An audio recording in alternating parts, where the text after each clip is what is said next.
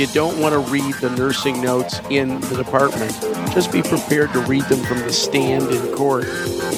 What they have to realize is that that kind of behavior went out with red meat. Being found dead is never a good prognostic sign.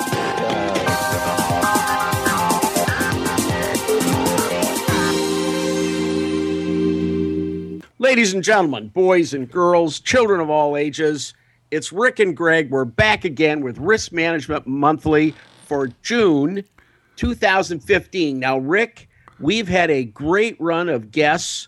This month, it's just you and I. But you know what we ought to do? We ought to send out a shout out to Mark Calvert, who was on the show last month. He really is a good old boy, and I liked him a lot. Yeah, he reached a certain threshold where my sister, who does the notes, said he was really, really good because she actually listens to this to generate those notes, and she doesn't say that very often. So, Mark, you've hit it out of the park, at least with my sister, and we do want to have you back. You were so generous with your time, but you made it clear, actually, that you had fun and wanted to come back. So we're going to invite you back. But yes, now this month is cleanup month.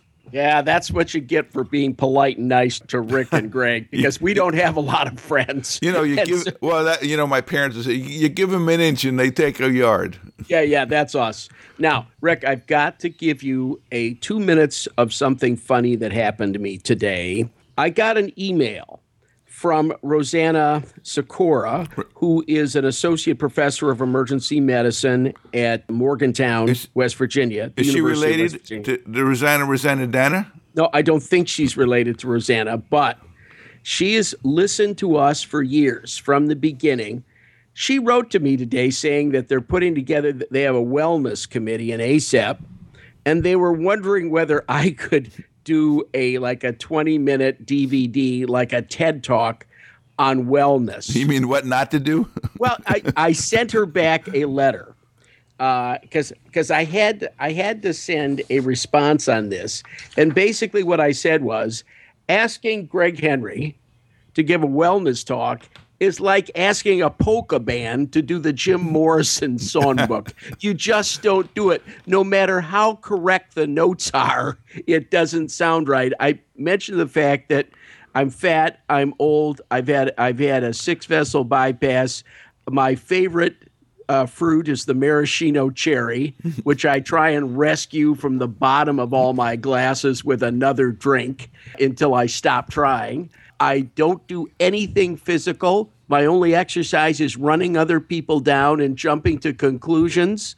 I'm basically the last person in the world you would ask to write a wellness chapter or give this talk. So what I said was, sure, why not? I mean, you've already blown it. Everybody in the country knows who I am. Your credibility is gone in a nanosecond. It's just funny what they ask you to do when you get old. Well, maybe they're not talking about physical wellness, but maybe mental wellness and well-being. But then again, you've got your issues there too. So absolutely. The last thing you want is me. But you know what? They've been good about it. So what can I say? You never turn down anybody, do you? Well, there was this guy once in Cleveland, but we'll pass on that one, Rick. Hey, listen, I this is analogous to something that I was recently asked to do by a colleague of Michelle Lynn's, who this young physician was gathering notes from a variety of physicians on how they worked efficiently and how they got so much accomplished in their working habits, et cetera, et cetera. And she asked me if I would do that. Now, Greg, you want to talk about somebody who works efficiently? It's not me. I said the same thing. I basically am a procrastinator. I'm a last-minuter. I work long hours when I probably could, if I worked smarter, could work less hours. You see what my office looks like here behind me on Skype. I need a filing system. I need a helper kind of thing. I'm the last person. Rick, who's ever asked you about this, just have them give me a phone call and I'll fill them in on you. But while we're at it, we should get down to the letters and who's writing. Oh, letters? Writing? Yeah. I thought we were just chatting here. No. David Dubois, I don't know how he got a French name in Wellington, New Zealand, but David writes, and he's curious about the idea of restoring capacity by medical treatment. What he's talking about here is very clear. It's when they come in with heroin and you give them Narcan, they are going to have 5 minutes of some intelligence. He says, do you have a right then to hold them down, to do this, to do that? And I will point this out because I've been involved in a case of this. David, you knew or should have known that because of the nature of that drug, if they get better with Narcan, they're going to be a problem.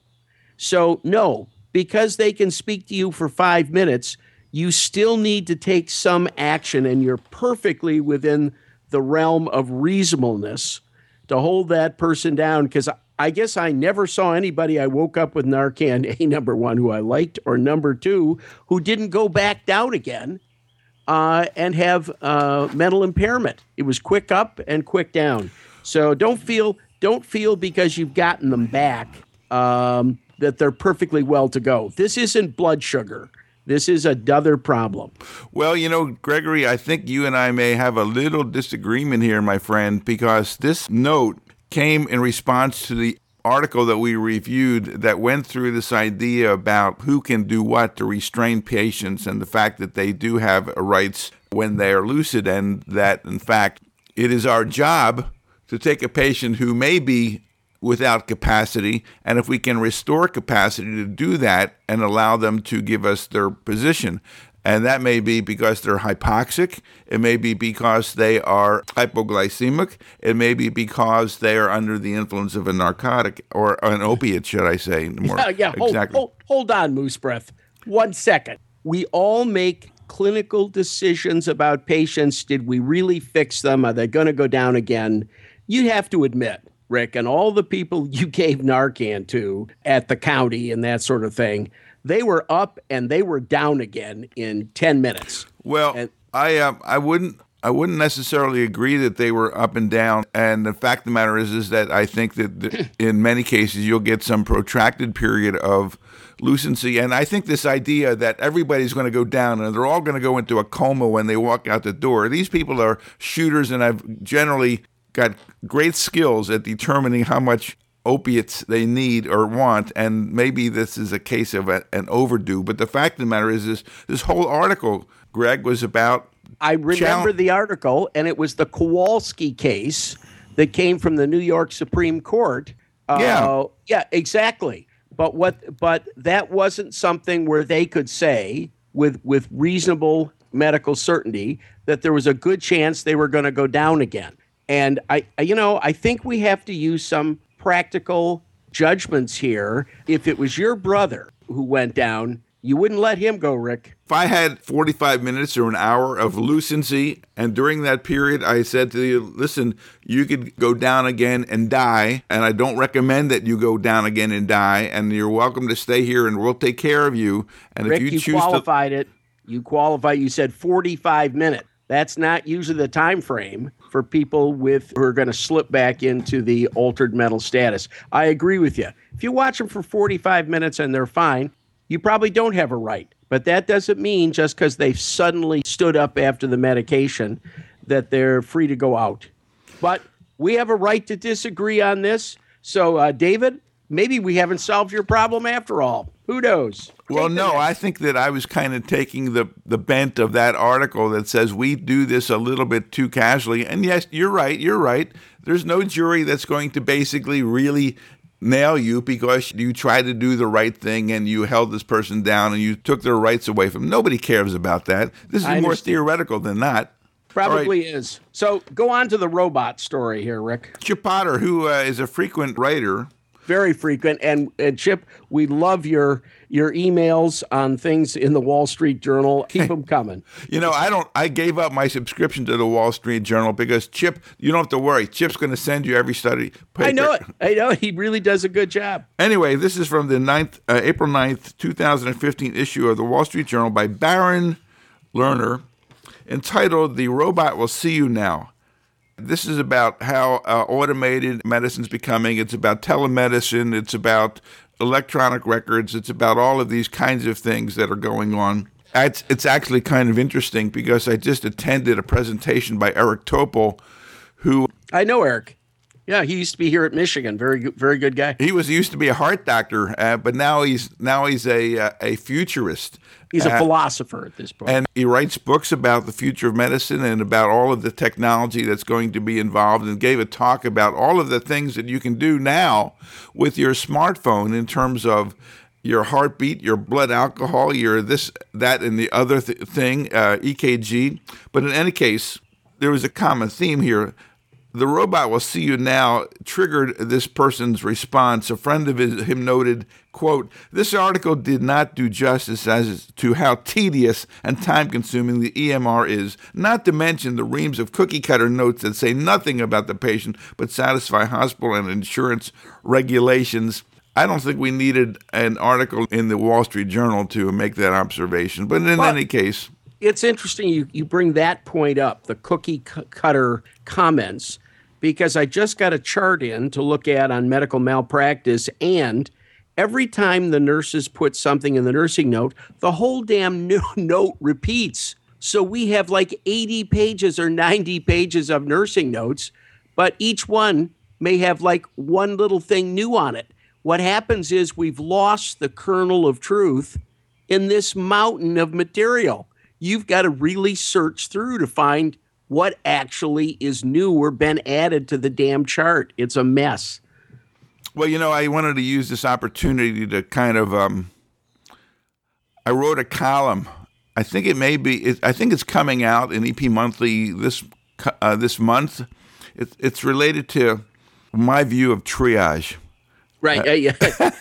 Rick, let me just tell you right now, we've given similar talks on this, and it will get you no friends in the nursing community. I promise you that. I think the words were intrusive and often irrelevant. Exactly. That was my adjectives.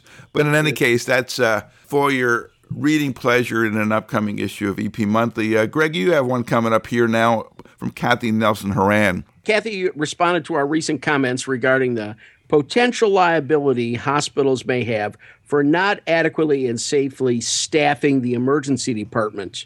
This is a complex bag of worms because I don't know of a case, Kathy, where they've sued the hospital successfully for not having one more nurse or one less nurse, one more tech, one less tech. In general, there is no guideline to follow here. And one thing we don't have in America is surge capacity. All of us have worked in emergency departments where, on average, we see people in 20 or 30 minutes, but on Saturday night or Friday afternoon, it may be longer than that. Wouldn't you say that's true, Rick? I mean, that surge capacity is very difficult to deal with as a medical concept and very difficult as a legal concept. Well, surge capacity in most emergency departments is fairly predictable. I mean, you've already pointed out that the weekends may be busier or Mondays may be busier. And the fact of the matter is that if it's a repetitive phenomenon, then it's really not a surprise and you're supposed to respond to it. McDonald's has surge capacity, lunch and dinner. And Kathy, she makes a lot of good points. And she says this is a bottom line issue with the administration. Well, you bet it is. But the fact of the matter is that, and you mentioned that there's no particular science to this. I can tell you the science. When they're going out the door, or they've been waiting in the ER for 4 or 5 hours, that basically, I don't need any science. This place is out of control and is dangerous.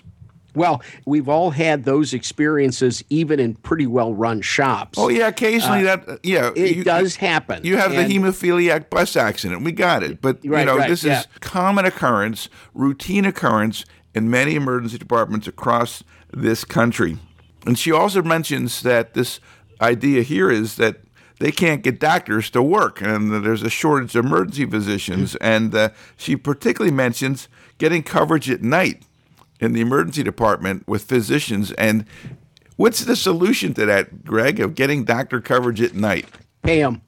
I mean, this, if it takes, if you've lived this long and you can't figure out what motivates humans, it's sex, money, and violence. If they're afraid you're going to beat the crap out of them, no good sex, and there's no adequate money, people don't do anything.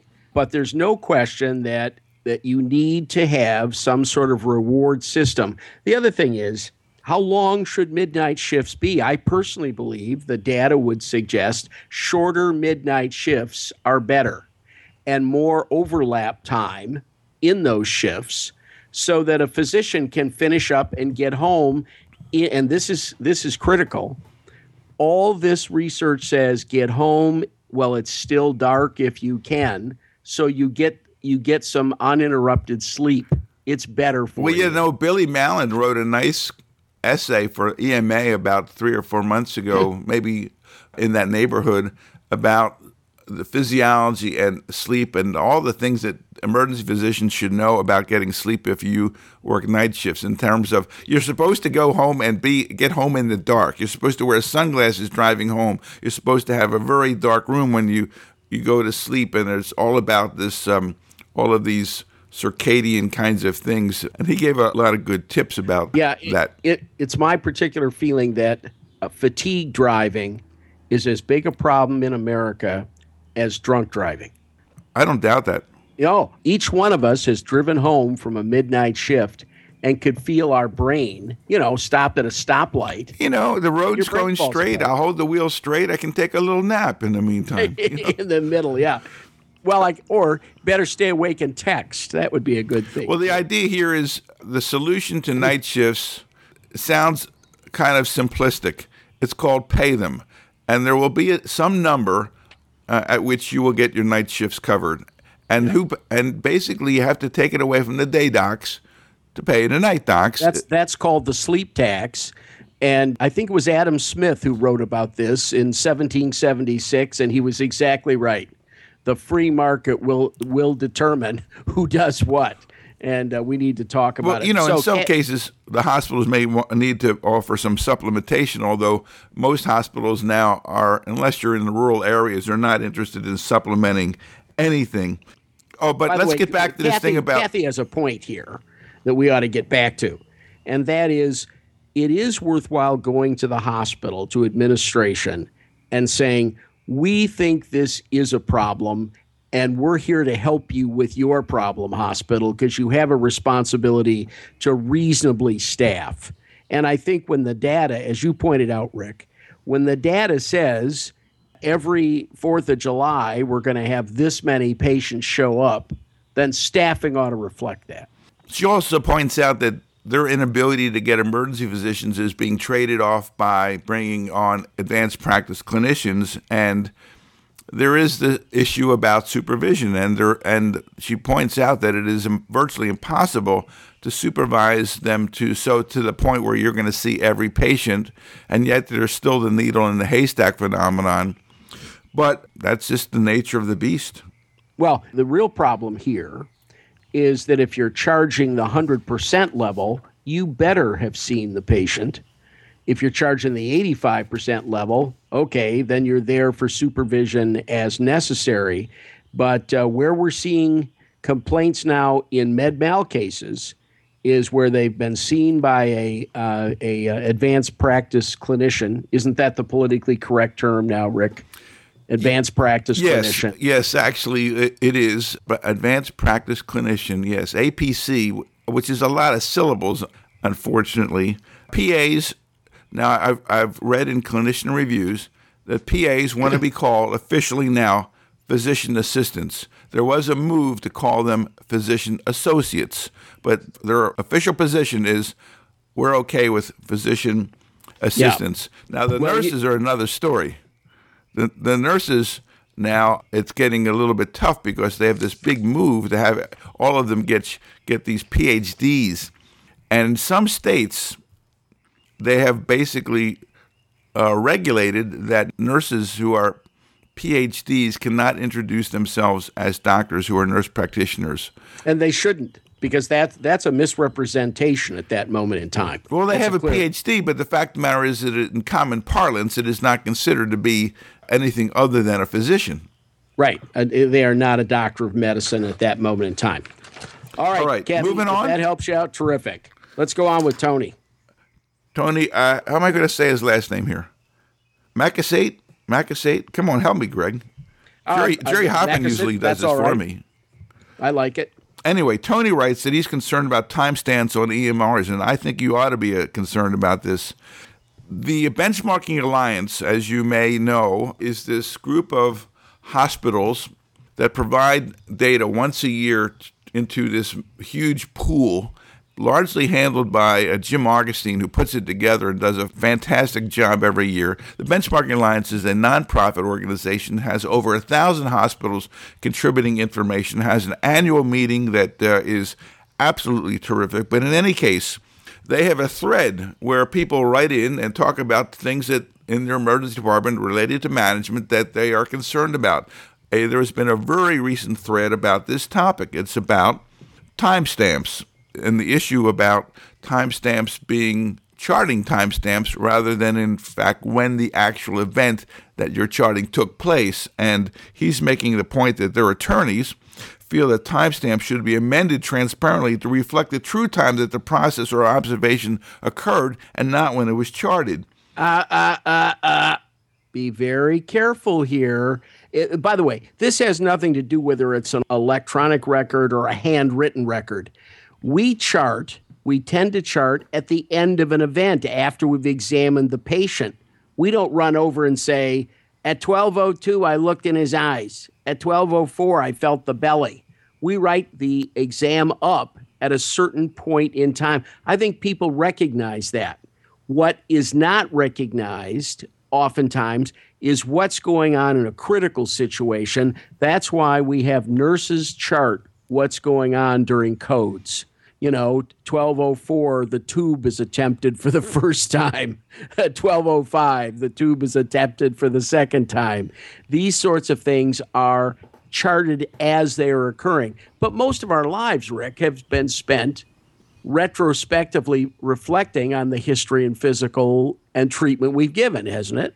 Well, I agree with that, but I also agree that when there are particularly sick patients, and it's important that the treatment be given in a timely manner and observations be given in a timely manner, that you kind of switch over and say, okay, I reassess the patient at X and X, and the patient's oxygen level was declining, and as a result, we did this or that or the other thing. I do think that there could be substantial gaps between when care occurs and documentation occurs, and if you want to make a record that is going to defend your practice because this patient is particularly sick, we're not talking about every Tom, Dick, and Harry patient, but I think that in certain cases, you want to switch over to the fact that you're documenting when things occurred, not when you wrote about them. And I think that this is a problem because, as an example, one hospital I know, the hospitals now are reporting door-to-provider time.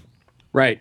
And my thought was door-to-provider time is when they entered the door and they saw a provider, being you or a advanced practice clinician. And that time, whatever that time was, that was the door-to-provider time. But no, it's not that simple. I ran into a hospital recently where the door-to-provider time is determined by the time that the first order is placed into the EMR. Now, what does that have to do with the true door-to-provider time? They've bastardized this. This is door-to-order time because this machine gives them a timestamp of when that occurred, and that becomes in the chart. And so they've kind of swapped out the true meaning of this for something that was convenient but is wrong. Well, I think that the wise clinician in difficult cases will note somewhere in his dictation, no matter how it's put in, at this time such and such happened. I can't express to our listeners how much time over my career in reviewing all these medical legal cases, when something occurred, when did you call the consultant? When did he answer back? When did the actual discussion take place? When did he actually show his face in the door? All of those are important times when we get into talking about treatment modalities, i.e., should TPA have been given? Should they have gone to the cath lab? Should a chest tube been put in? All of these things are time dependent, and the smart clinician will stick a time in there somewhere. Here's the only thing you can't do is put a number in there which isn't the truth. Don't go back and modify anything, change anything that isn't the truth. Be very careful because, again, with all these timestamps, they know when you've gone back in and readjusted something. Well, so ultimately, he wants our guidance, which is very humbling to be asked for our guidance. But yeah. But I do think that you basically have the option to switch over and start putting down true times that patients are seen or interventions occur when the patient is potentially quite sick. And I think if a patient's going to be intubated, I think if a patient's, crashing, that's when you want to put time down the times that things are happening, not when they're being charted. Yeah, and more common is sepsis and antibiotics. It's amazing when you actually look, not when something is ordered, not when the physician made the decision that they were in septic shock, but when did the order actually go to pharmacy? How long did it take pharmacy to fill that order? When was it actually hung? And I can't tell you the number of cases I've seen where the physician thought that something was happening stat, and that was actually 2.5 hours later or 3 hours later. Physicians don't actually know when a lot of things are happening in their own department.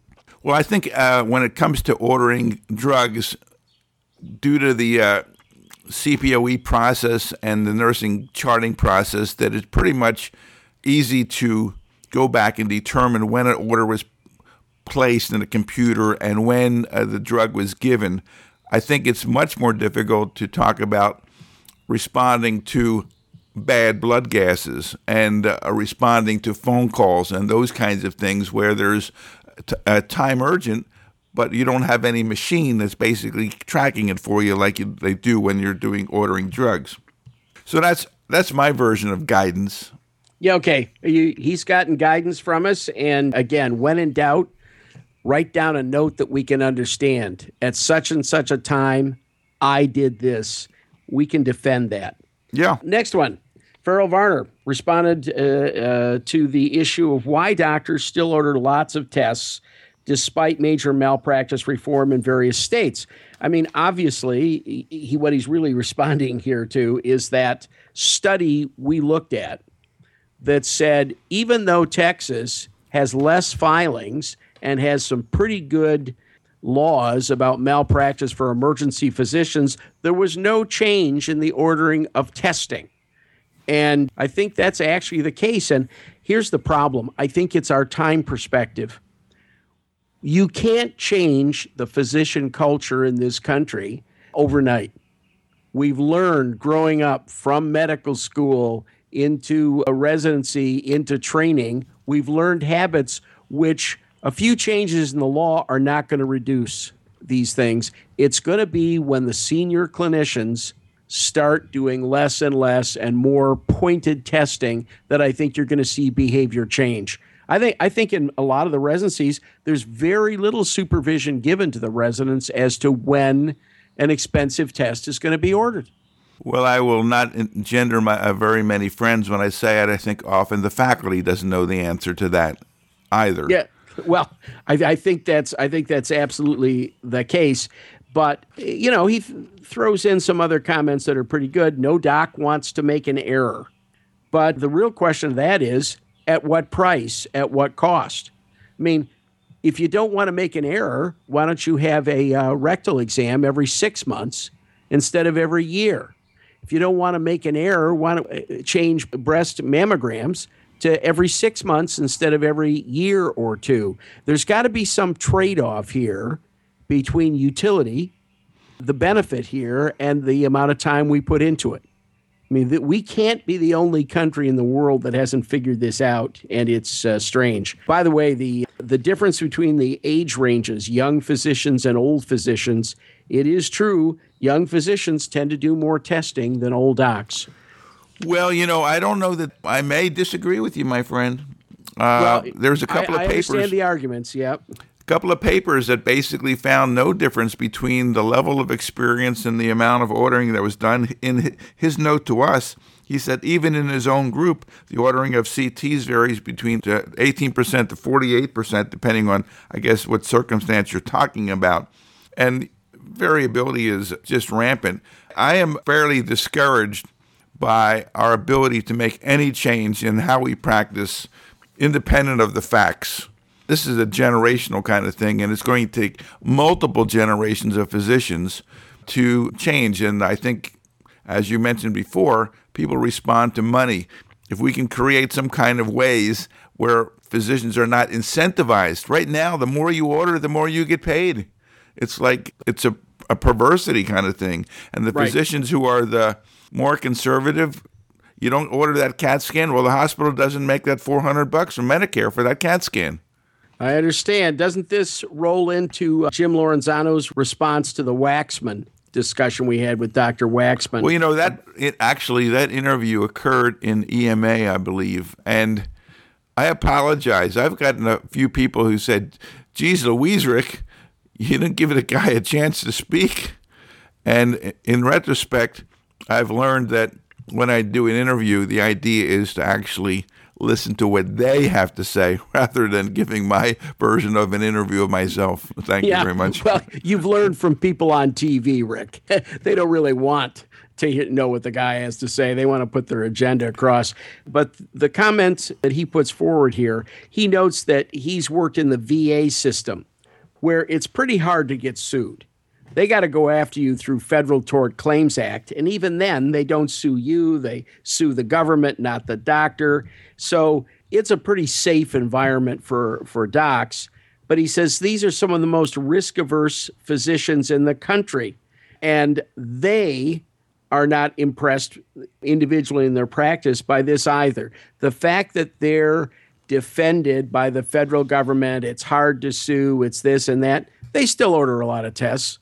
So he says, I think in his comment, it was, if this most risk-averse group of practitioners he's ever encountered, and says, good luck if you think you can make those in the rest of the medical community respond to that kind of improvement in practice. I agree with him. All right, but let's get off of this broken record and move on to something more like Mike Ritter's paper.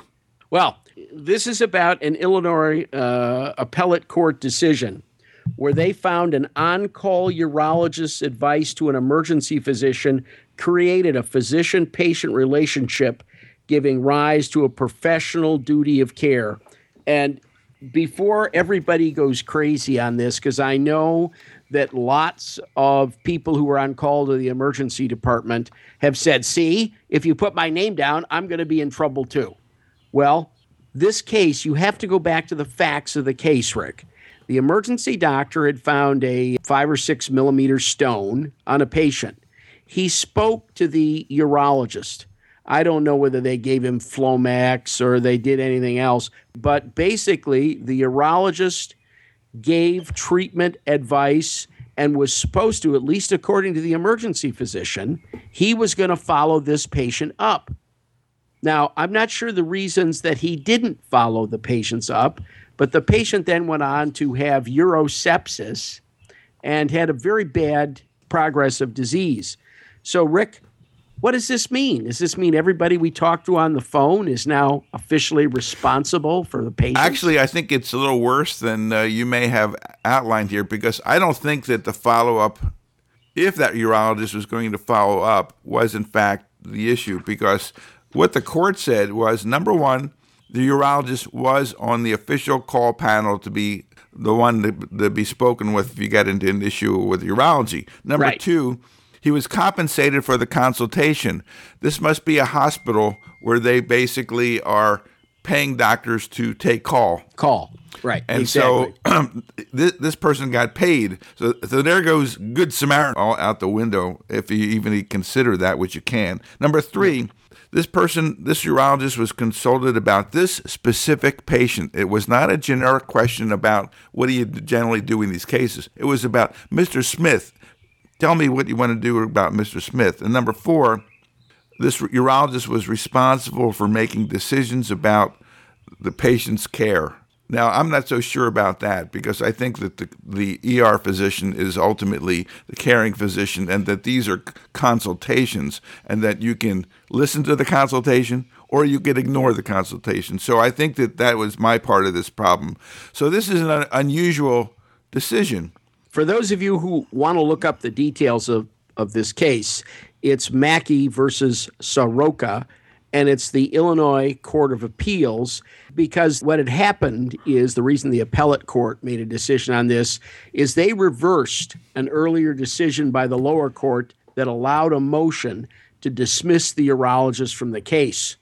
So there were people involved in this who said, whoa, don't go there. We think that this guy is still involved in it. This is actually an important case for emergency physicians around the country. Because basically what it says is, if you call that guy about a specific case, he's going to be in the soup with you.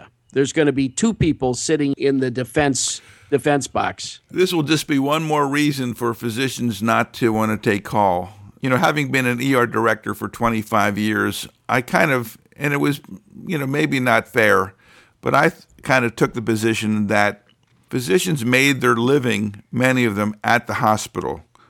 They made rounds, they did surgery, they did consultations. They made a lot of their living at the hospital. And one of the trade-offs for doing that is to take call, and that many hands made light work of this process, so that if you had 10 surgeons, it's like once every 3 days. It's kind of like, come on, you can do that. So that's the position I kind of took, and the idea of getting paid, that's a very, very slippery slope, that's for sure. Yeah, well, we don't know what to do with that part of it, but I think that this is the kind of thing, which is if you sit on the executive committee of your hospital, this is not a bad case to discuss and how you got there, just to remind everybody, hey, we're all in this together. The many hands analogy is a good one.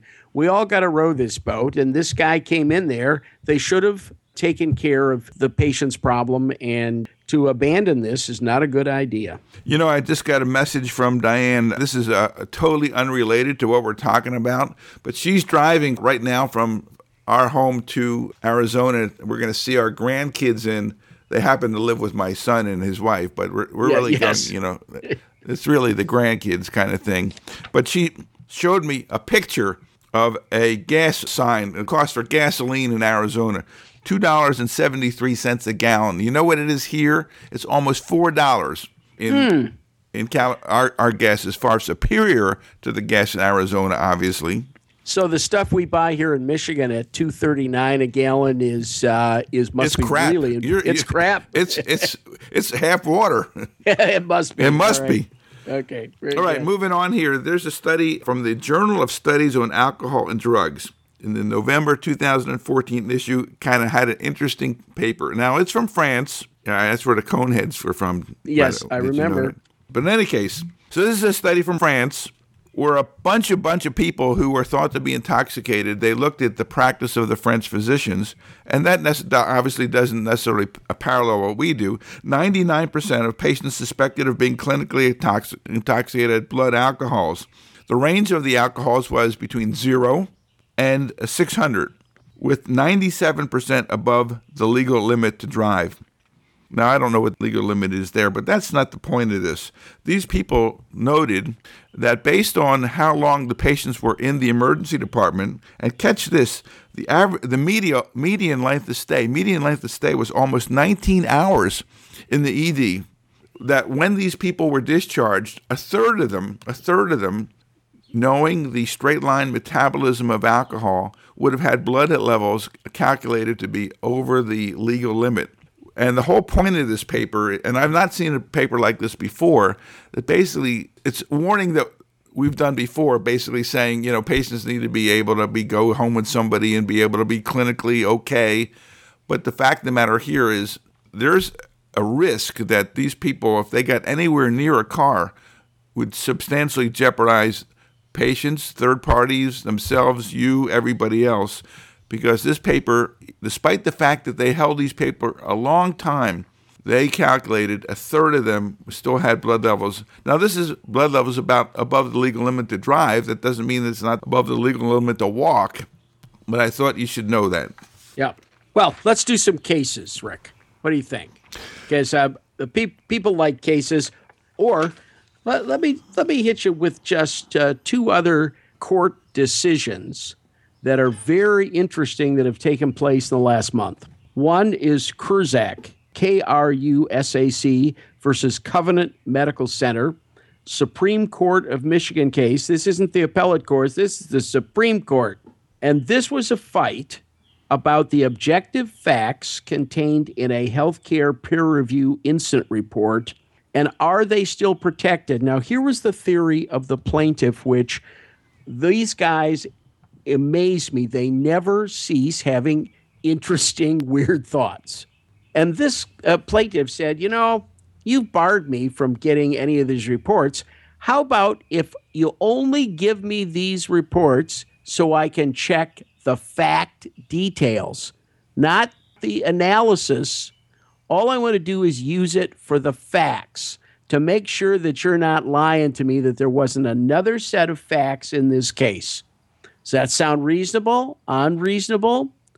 Well, to make sure the suspense is killed completely, the Michigan Supreme Court said these materials are protected. Even if all you want to do is look and check the facts, you can't help but glean some opinion from a peer review report.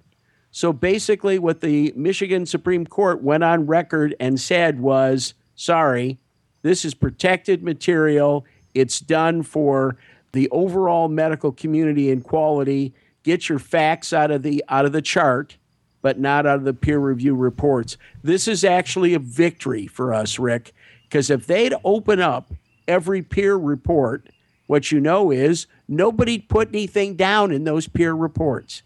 That's interesting.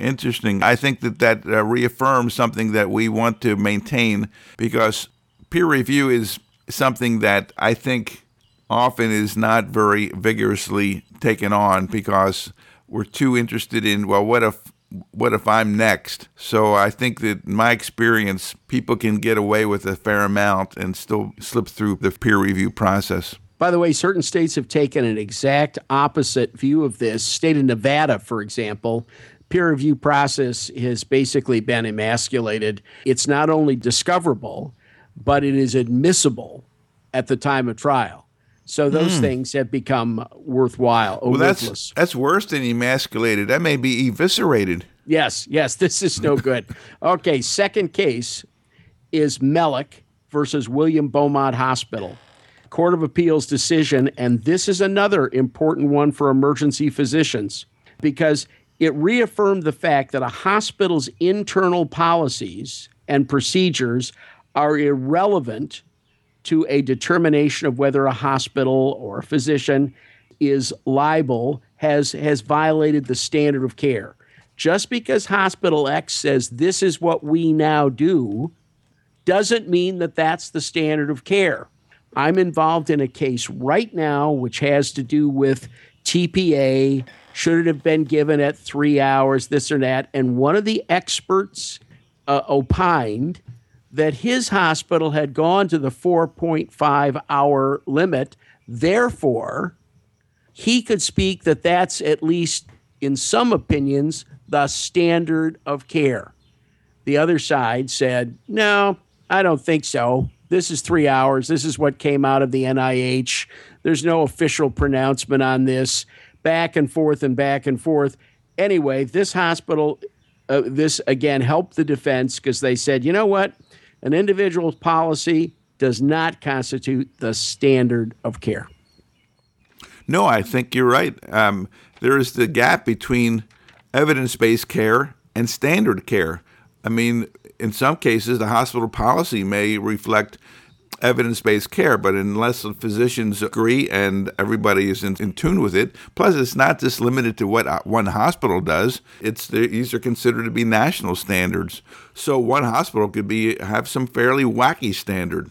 Well, the other thing is hospitals can be totally different. If you're the Mayo Clinic and what the standard is at 2:00 in the afternoon may have nothing to do with Ishpeming, Michigan. And I think that we need to respect the fact that there isn't just one form of practice in America. And by the way, as soon as we think there is, the science changes that. It's amazing to sit back and look at all the things we thought as medical students were absolutely a religion that have now proven to be just plain wrong. Yes, but Greg, correct me if I'm wrong, but isn't there kind of the view that in many, many things at least, the standard of care, there are national standards. Everybody is going to give aspirin for chest pain. Nobody's going to argue about that. It doesn't matter where the heck you are. Yeah, when there's some technology limiting kinds of things or expertise limiting kind of things, maybe it would vary. But there are some things where everybody would agree this is the thing to do. I think, Rick, there's probably 5% or maybe 10% of our practice where the data is so good we can all agree with that. But let me give you a case. 96-year-old woman goes to her family doc. He finds her blood pressure to be 154/88. Decides at 96, without a complaint, she goes on a diuretic. Do we think this is a good idea, Rick, even though there's a guideline coming out from the federal government which talks about pre-hypertension? Does that sound like a good idea to you, Rick? I mean, I think this is craziness. Well, this is clearly a case of leave well enough alone. Absolutely. And just by the fact that you're telling me about it means that something bad happened. Yes, of course. And you know, they stand up to go home and fall and break their hip. Now, was that, you know, she didn't have hypotension before. She did now and broke her hip. All right, let's do a case which is out of our favorite journal, Medical Malpractice Verdicts, Settlements, and Judgments. Here's a 21-year-old with a VP shunt. Now stop. If somebody's got a shunt and they've got a complaint, by the way, it's headache. They didn't come in with their cut finger, their stub toe, their this and that. It's something that could be related to the elevated pressure. This patient was given pain medication and discharged. She returned the next day with a headache, and the problem was recognized, that what was happening? Well, the shunt was plugged in some way. Surgery was scheduled for 4 days later. Stop. The patient has a headache. They were in once. Now they're back in again. You've been given a second chance. By the way, there's no mention of whether they had papilledema, whether they'd lost venous pulsations in their eyes, none of this stuff. So When's the last time you saw venous pulsations, doctor? Come on now. Every time I look at a patient with a headache, because venous pulsations mean... I know what they mean. They do not have increased intracranial pressure. Anyway, surgery was scheduled 4 days later. Patient stayed in the ED the entire time. Oh, my God. She herniated the day before the surgery, and she was in coma until her death later that year. Suit was brought because of failure to recognize the increased intracranial pressure and the need for immediate surgery. Despite the physician being dropped, it was alleged that the surgeon was overbooked, leading to this delay. The surgeon was dropped. I mean, you know, I can barely control myself from breaking up the microphone at this moment in time. This is a $4 million case. You know what? I'd be mad if I was the family of a 21-year-old on a case. I could have sent them to London, England in that period of time and had them operated on. What the hell is this? Well, you know, I'm surprised the verdict was only $4 million. I mean, this is a 21-year-old who I kind of assume was normal when they came in, and basically, yes. And I think that I really, really, really believe that there is merit in attacking hospitals that are understaffed. And I think the fact that this lady was in the ER for 4 days is a reflection of a hospital that's out of control. I think that the surgery was scheduled for 4 days later reflects a hospital that is out of control. Or, whether maybe this surgeon was an employee of the hospital, and they've just got this surgeon just kind of booked up the kazoo. Well, obviously, there's some patients that are more urgent than others, and this person should have been put on the front of the list. It sounds pretty straightforward when we're being Monday morning quarterbacks, and there's generally more to it than these cases, tell us in these little summaries. But the fact of the matter is that I really believe that our interview with, oh God, I'm blocking his name, from UC Davis, right. Where this became an issue, I think that it makes a tremendous amount of sense when, in fact, hospitals do not respond to critical situations with regards to their staffing. Yeah. By the way, emergency doc doesn't get off completely here. If there's somebody in your department for 4 days, did somebody re-examine them? Did they check them? Nobody goes from being normal to being dead. They have a decrease in mental status, not documented. I think there's a lot of things wrong with this case, but what I would tell young colleagues is if you don't think it's right, it ain't right. I always love to call an attending and say, help me here. Help me understand why this is going on. And I can't believe this neurosurgeon wouldn't have told him to send him to another hospital, call the university, do something on a 21-year-old with a known shunt problem. I mean, that's just craziness to me. In fact, I think it's a lot of balls the first time the patient's in to take a shunt patient with a headache and give them pain medicine and send them home. That I don't have that kind of courage. I just don't. I wouldn't have done that, Rick. No, I agree. Here's a quickie.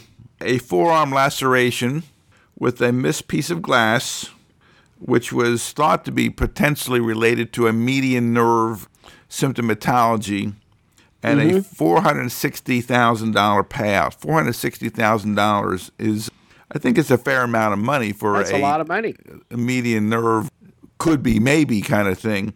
But this gives us the opportunity to talk about glass and wounds. One of the problems that I have is that all of the literature says X-rays show glass and wounds.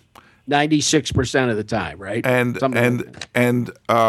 So when you miss a piece of glass in the wound, I often wonder, what are you going to respond to when the lawyer says, well, why didn't you get an X-ray?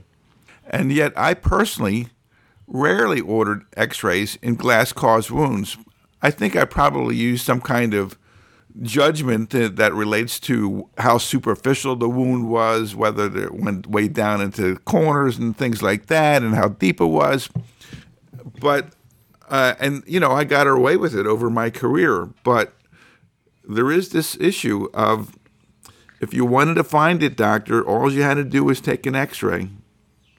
Well, I think that you and I all use judgment on wounds. I mean, there are people who are cut. We can see everything, all that kind of stuff. I'll tell you a phrase that I always liked was, does it feel like there's something in the wound, particularly with hands? Any patient who said that, we're going to take a look and see what's going on, because they're telling you in front of you that there may be something wrong. Yeah, I think these cases are hard to defend, to tell you the truth, and here's a $460,000 payout. Now, is it the standard of care to do X-rays in all glass-caused wounds? No, I don't think it's the standard of care. But when you screw up, know that it's going to be hard to defend it. Yeah. Okay, want to do another case here, Rick? Yes, Quick sir. one? Yeah. Here's an 18-year-old female who was found on the floor of her bathroom, I assume by her parents. I love this one. Well, yeah. Taken to the emergency department. The emergency physician's exam was entirely normal, except the patient could not speak. She obeyed all commands during the exam and responded appropriately with head nods. She was discharged with a diagnosis of conversion reaction. If you're going to put down a psychiatric cause, you better have a lot of proof that this is a conversion reaction. Why is this 18-year-old randomly converting? She was found on the floor of her bathroom, and now she can't speak. Isn't there a name for that in medicine? Don't we call that as a certain kind of non-fluent aphasia? I mean, there are causes for this that we probably should have thought about. Now, the next day, the patient was taken to another hospital. A better hospital. Well, where the second hospital, Rick, is always the better hospital, yes, exactly. Because they have the retrospectoscope where the diagnosis of acute stroke was made and a vegetation was found on her mitral valve, which that sounds to me like one of the few treatable causes of stroke that I know about. She required attendant care 24 hours a day. Everybody settled except the first emergency physician. He was alleged to be culpable for not getting a neurologic consult and a CT scan. There was an argument about whether heparin would have actually been indicated and could have saved it. But the point is that is an outcomes argument, not a standard of care argument.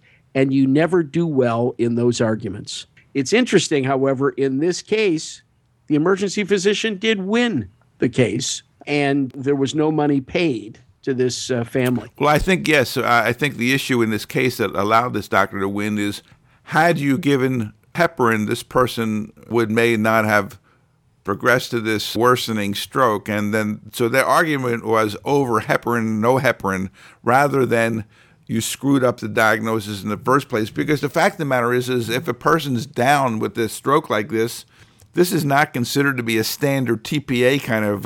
No. So what are you going to do? You're going to just watch it, kind of thing. Right. But you know, it doesn't change the fact that the initial decision to diagnose her as a conversion reaction. See, I don't think that sort of thing plays well in front of a jury. I just don't. Well, you've seen a lot of cases over your life, Greg, and I have seen my share. You can probably count the conversion reactions in our entire career on one hand.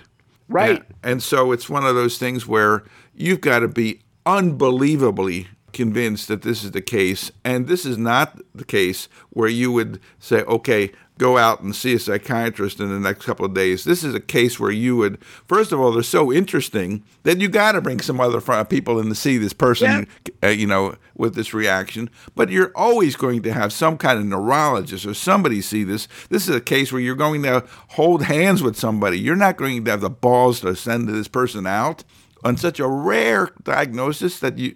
No. Yeah, I don't think so. This is emergency medicine 101. Yep. And juries don't like to hear that you wrote them off as being a quack. It was all in their head. Yep. Yeah, They're right. It's all in their head. They love that one. Yep. Okay, Rick. I got a quickie. The first two are really in primary care, but they think they have messages related to emergency medicine as well. So a 55-year-old patient with heartburn, we already know the diagnosis. Yep. And bilateral arm pain with numbness and tingling intermittently for the last 7 to 10 days, goes in to see her primary care people. The PA diagnoses gastroesophageal reflux and gives antacids. 10 days later, she's still having the symptoms, but the clinic does not have somebody who can see her. So somebody calls in a refill for a ranitidine prescription, and the bottom line is she died like a day later. Now, this is a California case, and the settlement was $275,000 in a 55-year-old woman, which is, I think, honestly, dirt cheap. One of the problems associated with limits. I find this extraordinary because the limit here on pain and suffering is $250,000, which has not changed for 20 years. And so a 55-year-old person, still, you would think they have lost wages, that they would take into the consideration here. And I can't believe that this settlement is so low. Yeah, 55 55 is the new 30, right? Isn't that the phrase? I mean, people got a lot of life left. You and I, we look back at 55 as our young days. This is crazy. So I'm not quite sure what would justify this kind of $275,000 settlement in an MI that results in death. But in any case, that's one case. I get another one here. 40-year-old with shortness of breath, dizzy, and pain in the left calf. You won't believe this one. Yeah. Symptoms persisted on a revisit in 3 days, and a cardiac workup was scheduled, and the patient died of her PE 2 days before the cardiac workup occurred. Now, this is a more typical settlement, $1.1 million. It's like, I think it's a little uncharitable to kind of like make fun of some of these where this is the distillate of what occurred in a criminal case. I mean, in a civil case. And they're picking out the parts that they want you to hear about because these are usually submitted by one attorney or the other. So it's usually if you win, the plaintiff's attorney kind of, or the defense attorney submits these. So right. The fact is that they're not weighing all of the facts equally. And so it's not really fair to be a Monday morning quarterback. However, I'm going to be a Monday morning quarterback and say leg pain, shortness of breath, cardiac workup scheduled, death, $1.1 million.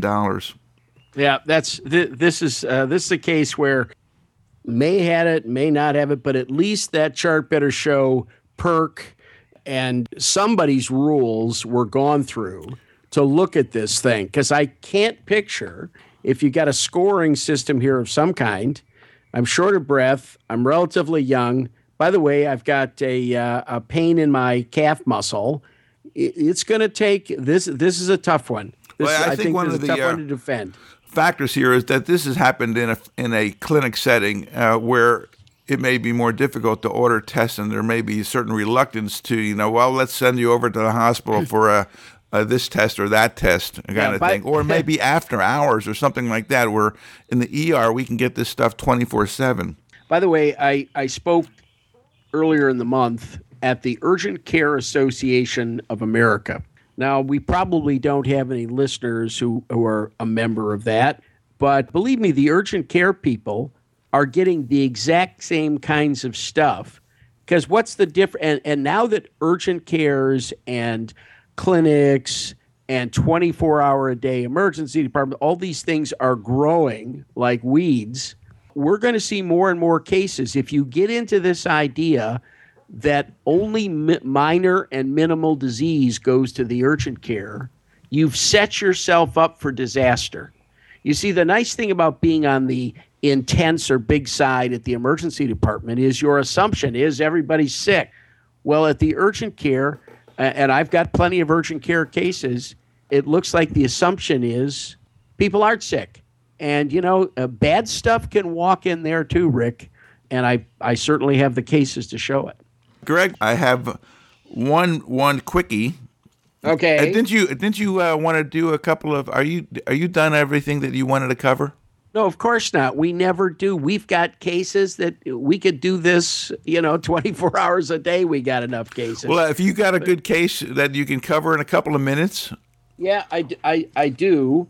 I've got two cases, but they both go back to our favorite diagnosis, and that is back pain. And, I bet you have one of the same cases I do. It's a back pain case. Go ahead. Well, this is a young man who comes in, admits to being a drug shooter. We know the diagnosis. Thank you. Yeah, okay. In any event, it's worse than that, Rick, because he's got a rapid heart rate, a fever, nausea, vomiting, severe back pain. It's the flu. That started 3 days earlier. There's a lot of that going around. Initial blood work showed an elevated white blood count and elevated glucose levels. I don't know if you need to go through this anymore, Greg. Well, here's the fun part. Part of his workup is they did not do a urine for reasons I don't understand, but they did blood cultures, which 12 hours later came back positive, and nobody ever called the patient. I mean, this just isn't right. This added to the list. Yeah, if we've got anybody listening who hasn't heard this from us, you never order a test you do not know what you're going to do with the results with. I mean, where are you going to send these results? Anyway, the plaintiff is sitting there with the fact that they've done this. It's been called from the laboratory. They billed the patient's account already for it. He got billed before he ever got told that he has an organism floating around. And of course, now, 3-4 days later, what does he have? He's in a wheelchair. He's in a wheelchair. And I think that that's just absolutely criminal. In another case, same venue, time to diagnose. This is a question of a Cauda-Equina syndrome, $3.16 million. And this had to do with sitting around waiting on the MRI.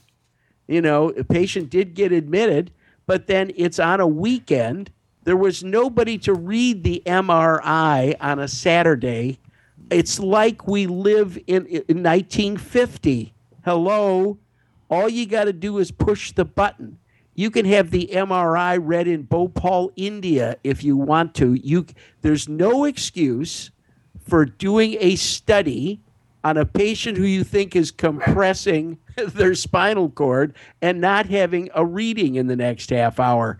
And in this case, they waited, done on a Saturday, not read. The radiologist read it on Monday. Oh, good. And by that time, the patient is paralyzed. I mean, it's hard to conceive this is an awful case. It's hard to conceive of that the ER doc would get an MRI.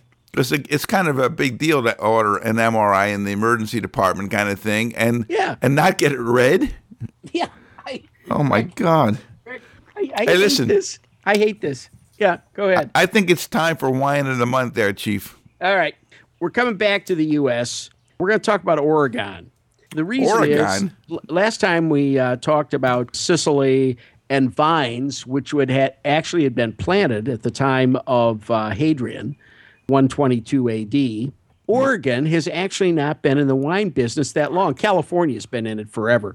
But Oregon, this is really sort of the 50th anniversary of their big push into wine. And the nice thing about Oregon is some of their great wines are cheaper than the Californians just because they come from Oregon and they don't come from some snooty place like Napa Valley.